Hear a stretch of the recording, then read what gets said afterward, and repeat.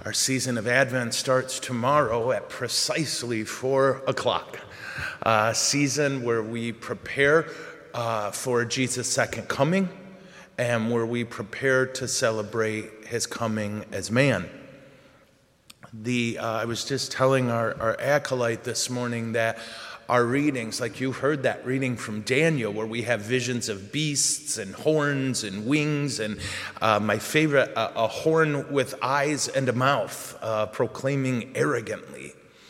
And not just our daily readings, but if you do the office of readings or your breviary, you know we've been doing the same thing. We're anticipating the second coming.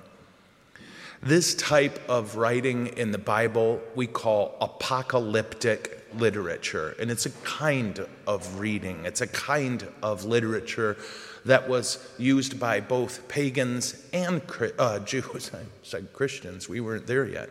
By pagans and Jews. And the idea was you write to people who are suffering, and you kind of write in a code that they will understand, but their oppressors won't. This is the book of Revelations, a big chunk of the book of Daniel.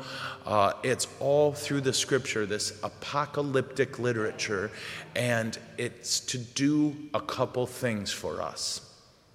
One, when we're suffering, to remember that God has won, that God will win. Two is to remember that our job is not to solve the problems, but to be faithful.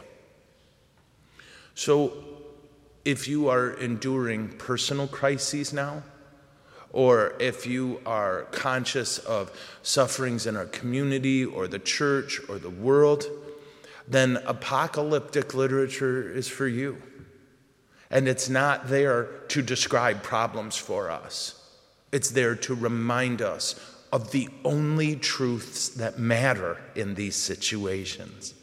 Namely, God has triumphed. He will triumph. And our job is to be faithful.